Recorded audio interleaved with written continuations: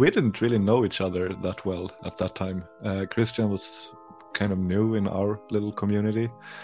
And a lot of it in the beginning was just getting to know each other. And for me, I kind of interrogated him almost about the game and what he thought about the setting and the various ideas he had for tone and feel and everything like that.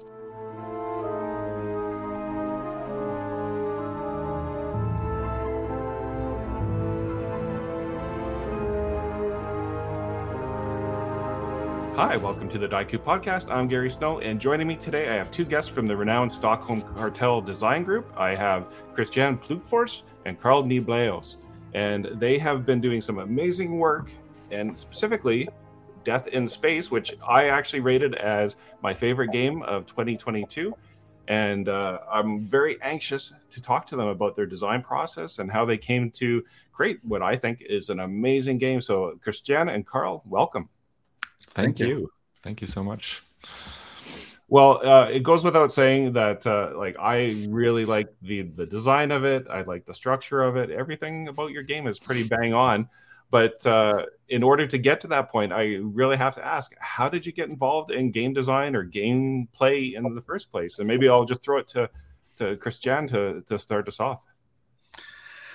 Well, I think it started maybe around when I was 12 or maybe 10, something like that. I played a Lord of the Rings game and with my best friend, and we started kind of playing that. And after a while, I started to do my own stuff, like tables and small maps and lots of drawings of weapons and stuff like that. And then I kind of had a break and started doing music instead. And then a friend told me, we're going to play some role-playing games. And I think that was maybe 10 years ago or more, I can remember. And I joined them, and I got that feeling again when I was young, doing my tables and weapons. And I couldn't, I had to kind of keep on doing it and playing more and more and more. And I was kind of hooked again. So it was like almost looking into a wormhole back to my younger me. So that's kind of where I started playing a lot of Lord of the Rings and a Swedish game called Mutant. And then I came back to it again. And now I guess I'm stuck now forever. And I'm gonna circle back to your music because I want to know how much music has inspired a lot of your design work. So don't let me forget about that. I want to talk about that. But before we move on to that, Karl and yourself. Mm-hmm. Yeah, I think as most people in our branch of this world, I started out with tabletop role-playing games in the teenage years. And it's really been one of my main interests since. But I guess about 10 years ago, something like that, I started searching for new influences because I was kind of not really happy where I were with my old group, and I wanted to try out new things, and they weren't really interested in that. So I started looking for new people. I started reading many of these indie RPGs and these OSR games that were still pretty new at that time, and met some of these people that would later become the Stockholm Kartell. And we started playing some mainly OSR games together. And I was just really inspired by the whole OSR scene and how kind of DIY, creative, and encouraging that atmosphere was. So that kind of got me started for real. I had done some things for Swedish games before, but kind of on a hobby basis. But then I was kind of more inspired to do more serious stuff. And also I had these other people around me that were really ambitious and also had their own ideas. So when Christian started out with Death in Space a couple of years ago, I was kind of hooked and wanted to help out. So that kind of started that collaboration. And what is the origin story of the Stockholm Kartell? Because I mean, from an outsider's perspective, it's like all these like cool people that just kind of magically got together. Well, it's a bit like that, to be honest. Oh, we are cool. That's nice. Well, I can't say anything about that, but from the beginning we started playing games together. We were really like a game group that a lot of us came from this Swedish forum, role-playing games forum, and met via that community, which was also kind of a not just a forum. It was more of a, or it still is more of a community also in the real world. We started playing games and started discussing games a lot. And from that point on, I mean, we were doing something together. And at some point, someone was saying, "Oh, these people in the Stockholm mafia, they are kind of taking over the scene." So we kind of claimed that and made it our own. And did you like, I mean, from a layperson's perspective, like from an outsider's perspective, like you kind of burst onto the scene, like, you know, I think, and I'll probably butcher the pronunciation, but Mort Bori, that kind of was the one that kind of made everybody kind of take notice. But how long was the Stockholm Kartell kind of working and doing stuff prior to that? I mean, that's the first big international thing, definitely. I think it all took us by surprise. I mean, for Johan and Pelle, that was, as far as I've heard, very much of a surprise. And it just exploded. I don't think any of us had kind of these ambitions to really make big things in the international scene. It just kind of happened, to be honest. Yeah. And when you, like, as a group, like, is everybody part of the, like, kind of the design process, like whether they have their own games or adventures or settings and that kind of thing? Is everybody that plays a designer?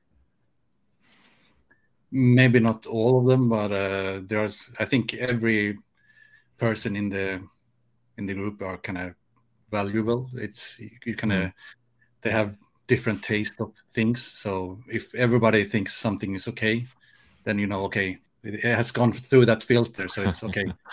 Then I will go for that. Then it's okay because it's so much different opinions about different things. So yeah. I think each game and project is kind of one or two people who started out and kind of own it and drive it forward, and then sometimes more of us help out, but it's mainly driven by one or two or three people, I would say, and then we discuss and talk a lot about things. And Christian, you were the one that came up with the original concept for Death in Space. And do you remember kind of those initial days of like when you were thinking about it and how it kind of grew into what it is? Yeah, it's I kind of started with everything I was doing. I'd never finished anything. It felt like that, at least. I did some stuff that I finished, but it felt like I never, you know, I just did small things. And then I watched Netflix TV show called Abstract Design or something like that, I think it's called. And the first episode, it talks about, you know, having rules when you do stuff, that you should do it. Doesn't matter if you don't want to, if you want to do it or not want to do it, you should just do it and then have that at a certain time. So I tried that out on the way to work, and I said to myself, I'm going to write 45 minutes every day. So some days I didn't want to do it, but after those 45 minutes, like after 40 minutes, you can't stop. You just go like crazy. And after a while, I think I had like 80 pages or something like that written on my mobile phone. And it kind of spiraled after that. I sat in my car thinking about the game all the time, and I had to stop on the road and write on the phone again, and then keep on driving. So it was kind of a nice feeling when you actually find something that you like to be in that world yourself. So it helps a lot. So yeah, that's kind of where it started, watching that TV show. And so when I think about, when we'll circle back now to like your music, like did you have like a career in music, and what kind of genre or style of music did you play? No, it was just I kind of like, I think both of us like to like music a lot and play. I stopped after a while, but it was mainly just in a dark room with some friends playing around with their instruments. So that was mainly that, and making music on the computer. So music production, right? A bit. Yeah, that's true. Actually, I went to school. I'm a sound engineer. I forgot about it. Yeah, there was that's kind of a story in itself. I said to myself, oh, I should I be a rock star? Maybe I should know how to record music or something like that. And then I went to school for that, and because you sat so much at the computer when you edited the music and stuff like that, I got my love back for computers again. So I kind of and graphics and stuff like that. So I kind of started to do that stuff instead. So yeah, music has always been there, but it's part of everything. Like I just love making whatever it is, like an atmosphere or a feeling. I like to either it's music or it's writing or layout or anything like that. I kind of like building that world. So it kind of fits together, everything. When you were writing, like on the side of the road and on your mobile phone, did you already envision the end state, like the visual design of it and kind of the mood that you were going for as you were writing it? Well, the only thing I had in my head was a couple of movies that I liked, that both of us liked, and I I saw the Traveler cover. I didn't read the book. I just saw the cover and I thought that looks like a really cool game, and people talked about it. And without reading it, I kind of thought I'm going to write the game that I believe that cover is.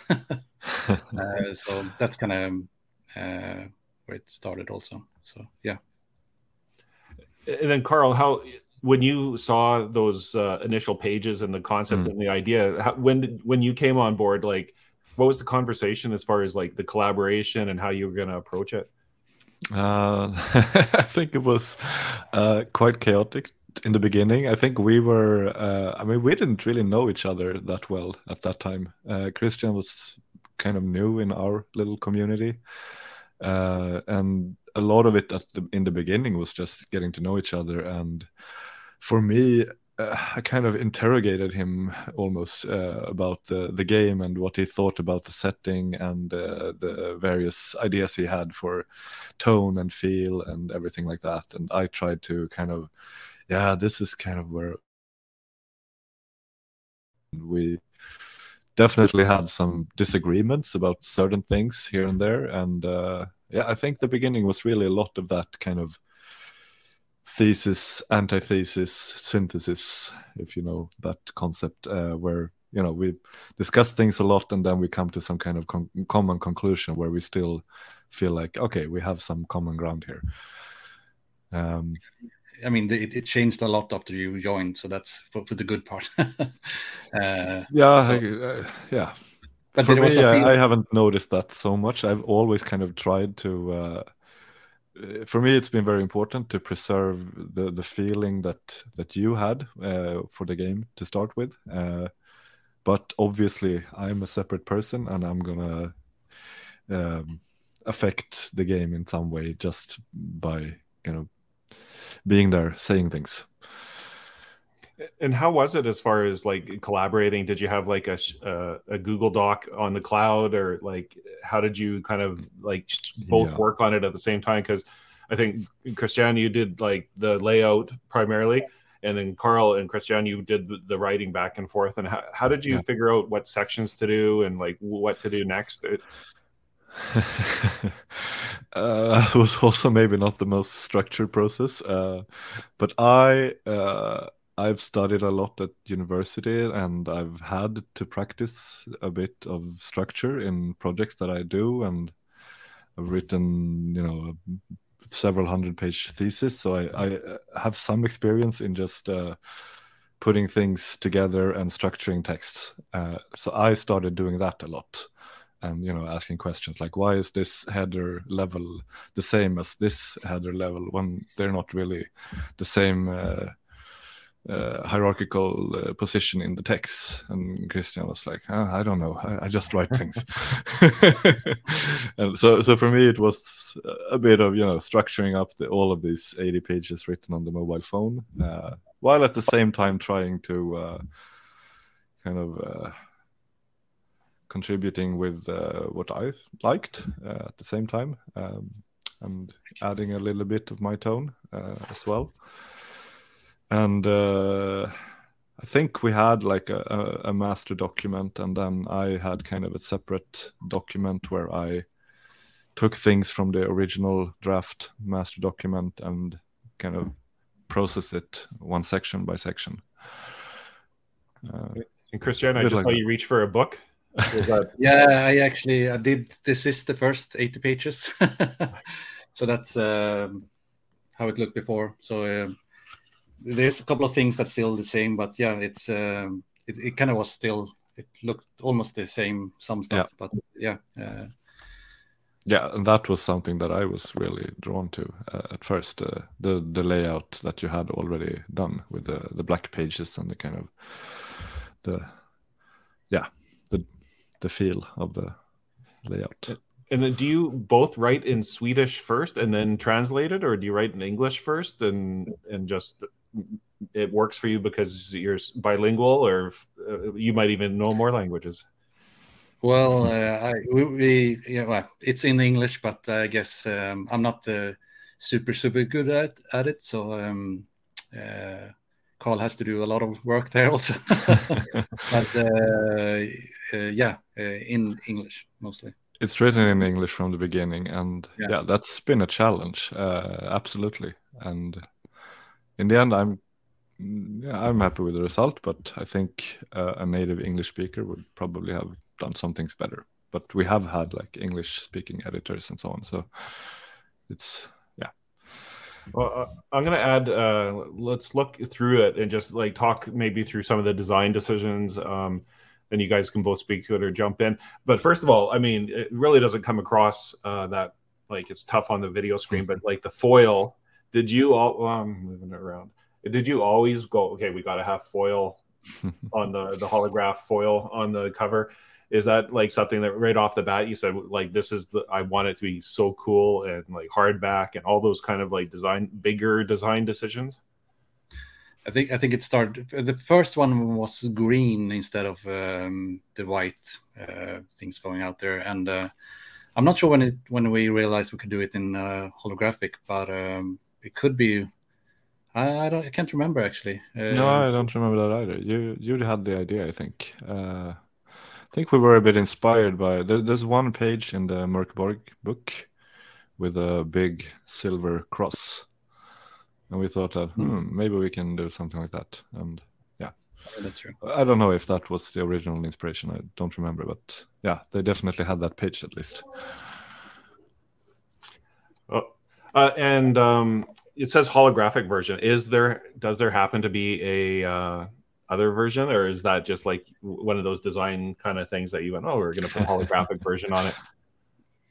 Well, we have a special edition also that's in cloth instead. Oh, okay. Yeah. I did not know that. Sorry. Yeah, so, there's not a non-holographic version that looks the same, but there's a non-holographic version that looks a bit different. Let's see. It's like this. Oh, okay. So it's kind of cloth. More minimalist. Okay. Carl, I don't know if you remember. I met you very briefly at Gen Con. I saw you on day one, and I said, hey, let's do maybe a floor interview and just my circumstances. And I think you were quite busy as well, that we never reconnected. But I was very anxious to buy Death in Space, and I said, oh, I'll just buy it tomorrow. And then it was already sold out after day one. So it was quite popular. Yeah, it was very popular on Gen Con. Yeah, that was a lot of fun. And I think I remember you, but yeah, there were a lot of people there. It was very busy, but you were the one with the camera, I think. Yeah. Yes. Yeah, I remember that. But has it surprised you? I mean, it's now like basically been a year of releasing since you released it. Has it surprised you, the popularity of the game? And maybe I'm reading into this. Maybe like I see it as a very popular and distinct game in the world. Do you get that kind of feedback? I don't know. It's very hard when you're kind of the creator in your bubble. Also, when you have Mörkborg as your next door neighbor. In that sense, it's not as popular maybe as Mörkborg, but what is, to be honest. No, I think I'm a bit surprised. Yeah, I think when we launched the Kickstarter, we were both kind of in shock for several days. Yeah, that was a surprise. That the people, and the surprise that actually people kind of understood it in a way, because this is a game mainly for me and Carl. We wanted to do the game that we like, so seeing other people liking it, that's always a surprise. That there are more people out there. I think Carl is seeing that more because he's going a lot more to cons than me. I just sit here and in this dark room. You are invited to the cons, just so no one thinks that we're not inviting him. Are you going to Gen Con this year? Well, I am, at least. Oh, I think we got you frozen again, Carl. But let's try. You're back again. Well, anyways, people watching at home, it's technical difficulties. It's the internet. That's the way it goes sometimes. But and then Carl, the other thing, when I was talking to you at Gen Con, very briefly, I said, I thought pretty cool that you were willing to put out what I called a space horror. With Mothership also kind of being in the space, and you kind of looked at me a little bit funny, and I remember going.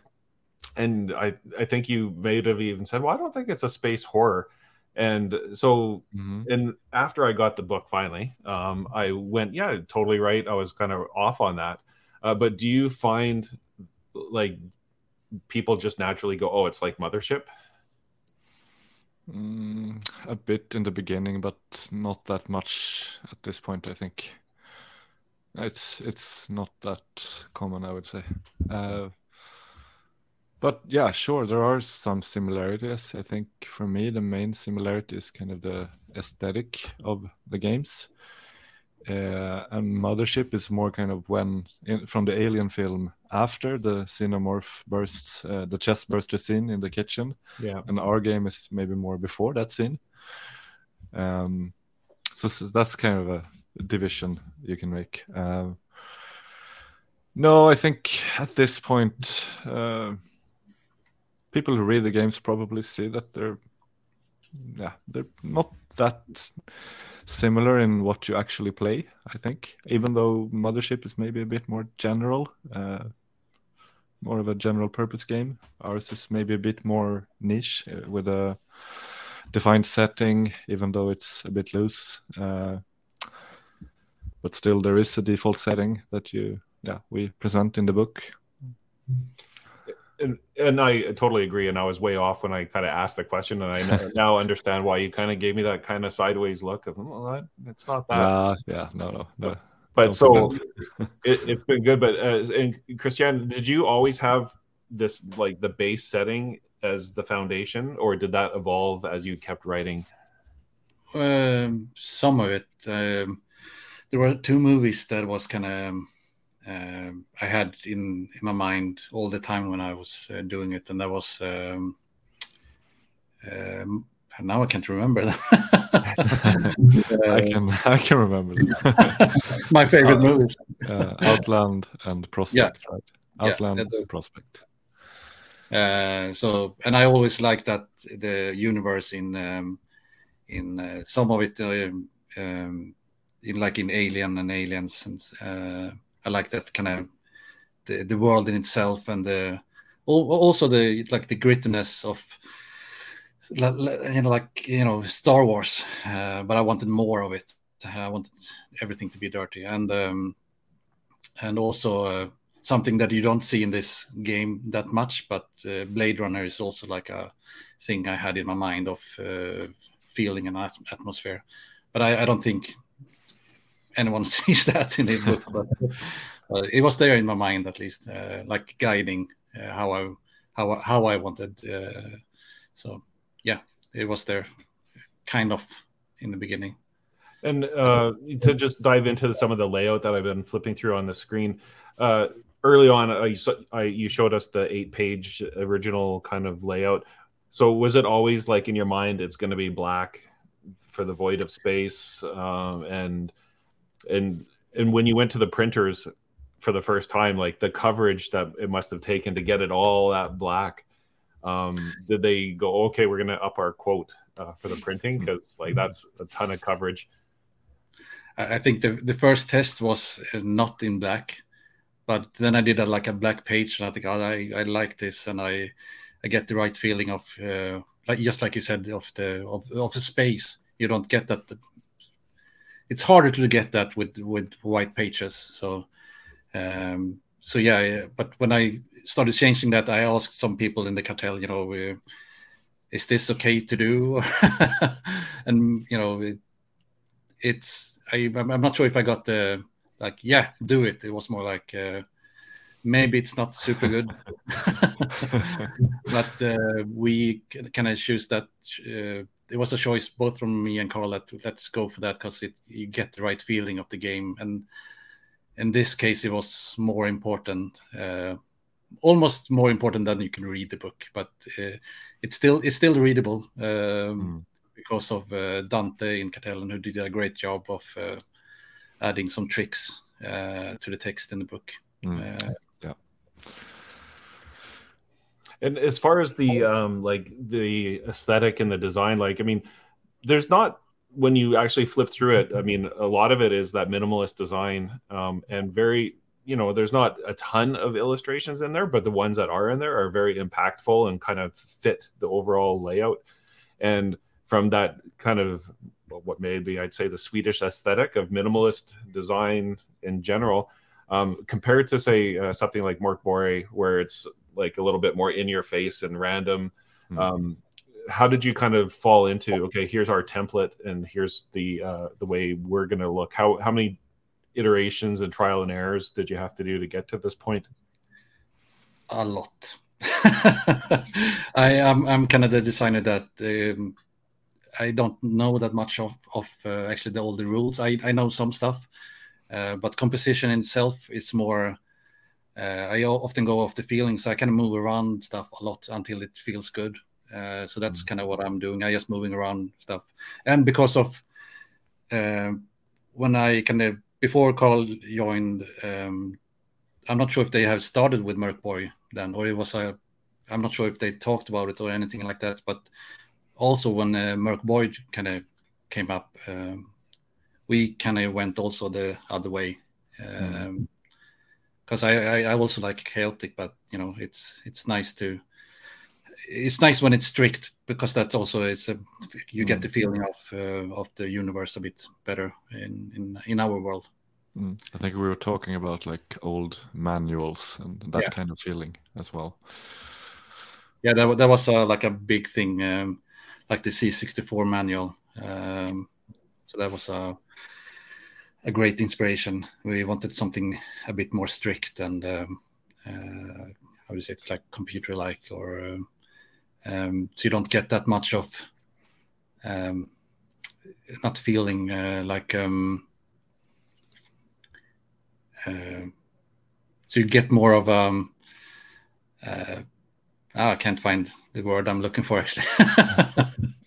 Well, that's okay. I think it does have that, like when they fire up the Alien computer, like in the original Alien, the 1979 version, and it's got the dot matrix kind of, but the colors and on the black screen, it's definitely kind of capturing that vibe of the technical manual, but lo-fi kind of analog kind of feel to it as well. I think we wanted kind of a combination between those old user terminals, retro style from Alien and so on, and also maybe a bit inspired by old graphic design. That is maybe this this thing called Bauhaus, for example, which is this old German functionalist design school, which is still a little bit of an inspiration. I think we both like that kind of graphic design, and I think for me it's a little bit of combination between this very retro style and that more graphic design style. That's something that you can absolutely see on the first. I'm going to show the cover that's they didn't use, but the first cover is very inspired by like C64 and all those computer manuals. So yeah, that's it's well, not. I like the one we have now better. When did you stumble across the color coding for the different sections? Was that something you always wanted to do, or did it just kind of happen organically? I think it happened organically. Also, that's something you kind of go for when, like in school, you had those small markers in the at the end binders, binders sticking out, different colors. So that was also a thing, but yeah, it happened more and more, and then we said, okay, we're going to do each chapter like a color. So that was a thing that I really like that. I didn't really think of it so much before you started doing it. I like it a lot. Yeah, it's also visible from the side, I think. Well, that was the idea, at least. Yeah, you can definitely see it very quickly, and it just helps wayfinding for those that. But and then as far as the rules go, I think I've heard in a previous interview of yours that it started off with the Knave rule set, and then you eventually kind of scrapped it or took elements of it and built it on what you wanted to do. Yeah. And going back to your like of the OSR, how important was it for you to kind of like maintain those OSR fundamentals of like leaving space for people to do like little prep and leaving space for people to explore the world versus a big lore dump and here's what's going to happen and we're going to railroad you? Well, I think both me and Carl kind of like that's the way. I think you play it like that also, but when we play role-playing games, we kind of leave something so we can fill it in ourselves. So that's just mainly how we play. But the Knave thing was also, after a while, we're starting to feel like the setting itself needed other kind of rules, because it's nice when the setting and rules are kind of connected. And the best case is when you kind of can't remove a rule because it's part of the setting. And that was also a process we had later in the project where we actually went through all the rules because we had more rules in the beginning, and said like, okay, is this important for our setting? We like the rule, but it's not important for the setting. Okay, let's cut it. So we cut some rules that wasn't super important for actually telling the story for our game. I think, that's fair. I mean, we started with the Knave system, but then we kind of added more and more things that we came up with on our own. And at some point we realized that there's not so much Knave left anymore. So why not just rebuild this from scratch and combine all the systems together in our own way? And it's probably I'm doing everything kind of ass backwards, where like we got right into like the graphic design and layout, but we haven't even really talked about the setting itself. So maybe can you give us like a 1 minute, 2 minute kind of for those that are like, well, I'm glad you talked about the design, but what about the setting itself? I know Carl is awesome at this. This is my question. Yeah. Okay. All right. So the main setting, it's the Tenebris stellar system. It's a stellar system in the aftermath of a war, and this war came about due to a kind of a gold rush for precious gems that were found in this system, like maybe 100 years ago, something like that. Big corporations were in this war against each other for the rights to kind of mine these gems. And now the war is over. All the supply chains are kind of destroyed. There's almost no contact with other stellar systems out there.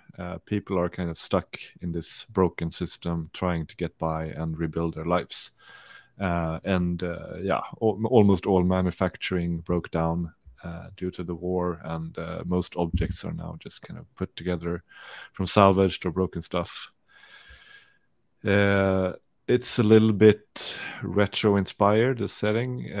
Technology is kind of wired rather than wireless in most cases, and we refer to things like cartridges, and computers are kind of bulky panels on the wall, on a wall somewhere, rather than maybe also in your pocket. But yeah, it's more the kind of the retro feel. And also, I think it's important for us is that the Tenebris system is really included as a starting point for those that like to have a setting to base their campaign from. But it's also important for us that we don't provide all the details. We want to leave some pieces of the puzzle kind of open for you to fill in yourself and make your own version of the setting. And that's important. And we have lots of places where we even write in the book that you come up with something which fits your version of the setting.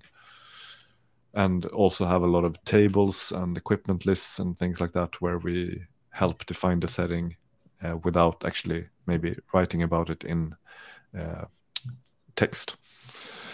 So yeah, that's maybe a 1 minute elevator pitch. And there's like a mystical element, like the void. True. And the cult too is like so it's kind of got some nice elements that are just not strictly sci-fi. Yeah. It's exactly. I got asked this question the other day at the con, like, is this a hard sci-fi game? And I can't, with a good conscience, say that it's a rock hard science fiction game. It's pretty easy to kind of tone down those things if you want to. But yeah, there are some elements there with this void and the corruption of the void and the strange effects that it has on people, and the strange voices in the static of electronics and so on. So yeah, there's some weirdness in there because we like it. And I guess also the big thing with it's you can see that it's the end of time with this is everything has been there, so all civilizations have kind of died out. So you're kind of living in the scraps of everything that's been there. So, and you also have this universe that they think it's not. People don't know if it's true or not, but some say that the universe are kind of collapsing back again. So that's also a big thing with the setting. And as far as the setting goes, like we're like about a year now. What else do you have planned? I know that you put out some like albums, mood kind of albums. That's been good, but I haven't seen any announcements, or maybe I've missed them, about what's next steps for Death in Space. Yeah, we are. we are working. Have been a bit quiet. Yeah.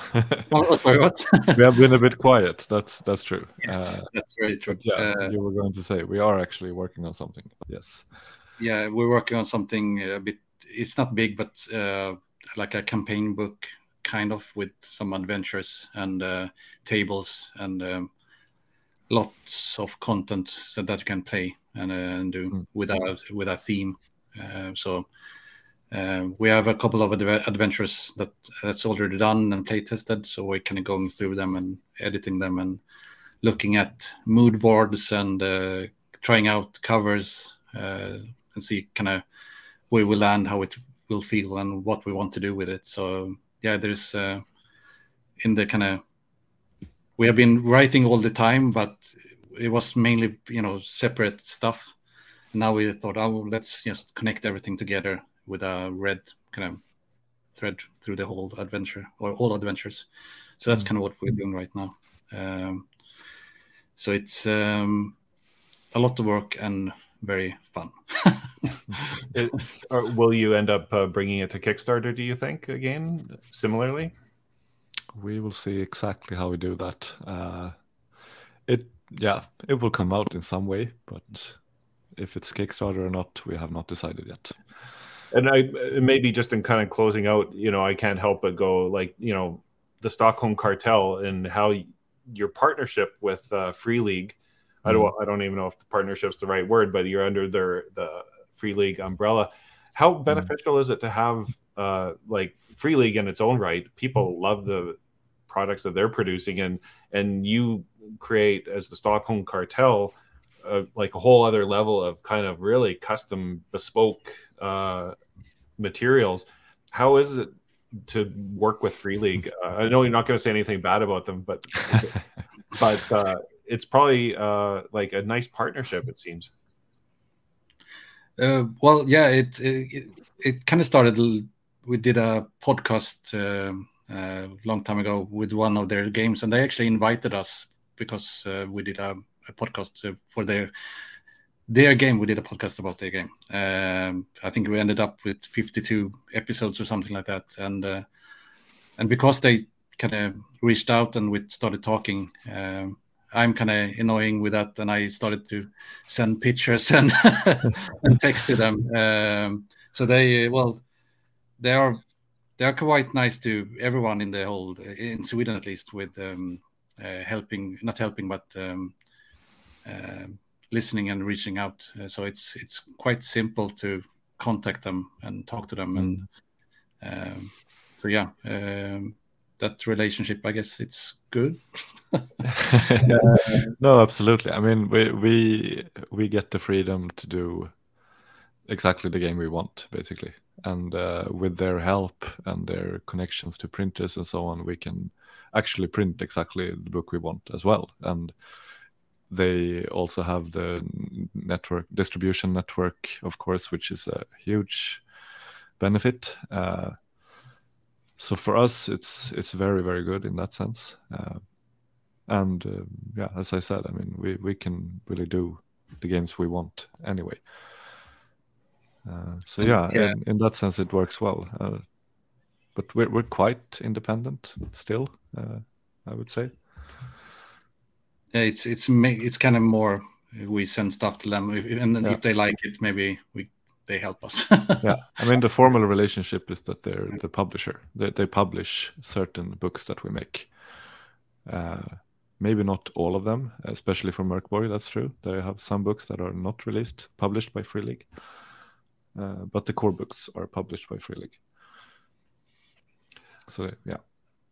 And as far as, I guess, my audience goes, there's a lot of aspiring game designers, and is there any kind of advice that you would give folks that are watching at home, as far as they see a product like yours, they love it, and they go like, I want to produce something like that myself? Any advice that you would give them? Start small. Yeah. Don't try do the biggest thing, and I kind of have a rule with the first thing you do is always crap. So don't worry about that. So just do what you think is good, and yeah, kind of. I think it's a good tip to start small, and it's maybe start with a scene or something which is easier to print and has less of a financial risk, because you don't know how it will go. So why not start small? And Kickstarter is a good way to reduce the risk for yourself, of course. And also a good way to actually give yourself a deadline and really push yourself to finishing something, I think.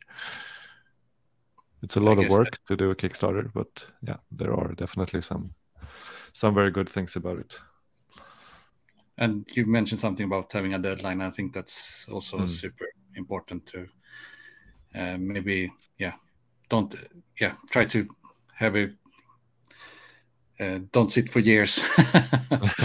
No, I think it's good to have someone to discuss with, but also at some point to just say that you're done, because you will always come up with new things you want to change all the time.